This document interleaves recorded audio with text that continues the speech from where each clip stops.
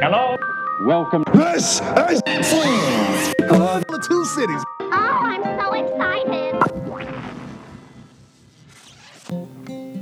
Okay. Hello, listeners. We've had a brief reprieve from podcasting as I settled back into society after 21 days in the wilderness, and then simultaneously jumped back into the grad school grind. But we're back, and this episode will be about updates. First and foremost, I want to thank all of our listeners who've been reaching out. It's so validating to hear that people are not only listening, but enjoying what we're making.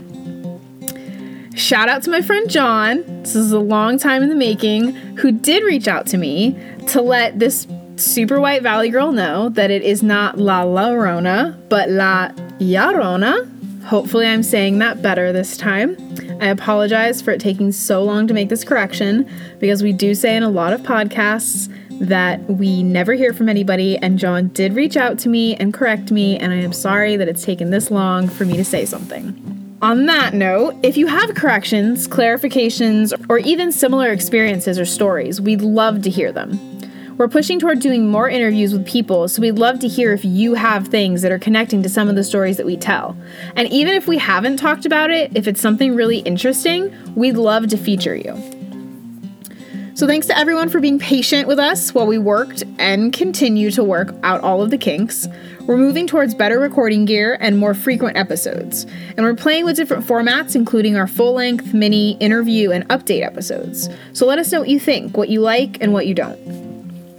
And this is probably our biggest announcement. We've heard from you, and we love the feedback. So this month, to say thank you, we're going to do a ton of mini episodes. We decided to feature strange, spooky, or downright terrifying urban legends from each state that we have listeners in. And if you want us to feature your state, just hit us up on Facebook, Instagram, Twitter, email, literally any way that you can contact us, and we'll feature your state or a state that you want us to feature. And one more exciting announcement, we're looking into making merch. So we're getting close to hitting 1,000 listens on SoundCloud, which doesn't sound like a lot, but for two very amateur podcasters like Ellie and I, it's a huge accomplishment. So stay tuned for updates as we creep closer to that milestone, because we're hoping to do some kind of a giveaway. This episode will actually be our first ever update episode. Since recording our past episodes, we've gathered some stories and firsthand experience to share with all of you. So as some listeners probably know by now, I did the John Muir Trail this summer, which is a 211-mile trail in the eastern Sierra Nevada mountains.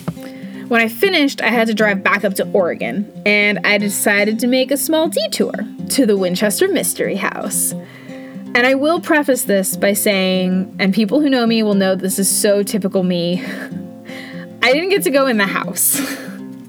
First, it was ridiculously expensive, and for a grad student during summer, not having pay or very little pay, I didn't want to spend a bunch of money. But also, and this is kind of more important, I looked on their website, but we were 15 minutes late to the last showing of the house. I think it had something to do with special hours for Halloween, like an event that they hold in the fall. But regardless, we didn't actually have the opportunity to walk in the house, and it's kind of sad. But we did, and this is a really cool thing that I didn't realize the Winchester did, is you have the opportunity to walk around the house and in all of the gardens. And there's some smaller buildings on the outside of the house that surround it that you can go in anytime that they are open. So I thought that was really cool, and you don't have to pay anything for that. So it was totally in my price range, and anyone in the San Jose area should check it out if you haven't already. So it was strange in that while the house is huge, it doesn't appear to be as monstrous as it has been described. And in our mini episode on Winchester Mystery House, prior to 1906, when there was an earthquake, it actually stood 7 stories high, but today it's only 4. And 4 stories is by no means shabby, but the house is in an urban and well-developed area of San Jose, which was something that I also wasn't expecting. I suppose I had this romanticized view in my mind of it being on, like, some green hill above all of the other houses, but it actually is in a well-developed area of San Jose where there are skyscrapers and condos and a lot of buildings surrounding it, so it may actually have dwarfed its size and made it seem less intensely large.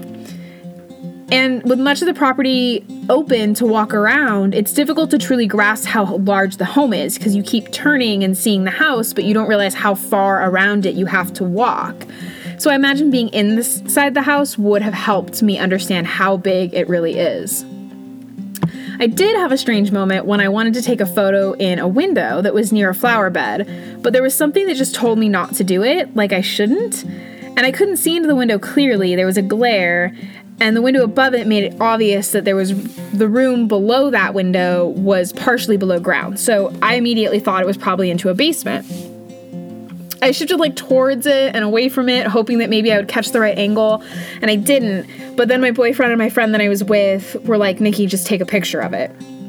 And I had been walking up to the windows, and if I pushed my phone against the window, I could see in clearly. So I decided that I would go and take the picture. And I took the picture and realized it was access to the basement like I had expected. And it was a little creepy because you look in and you see stairs and they just lead into blackness. So I didn't see anything in the photo, though. There weren't orbs or any specters or anything. So I logically felt better because I think what was concerning me at first was just looking into a window that I couldn't see into and maybe seeing something that I didn't want to see staring back at me. But I moved to step out of the flower bed that I had stood in to take the photo, and the plants kind of grabbed me and scraped my leg enough to make it bleed.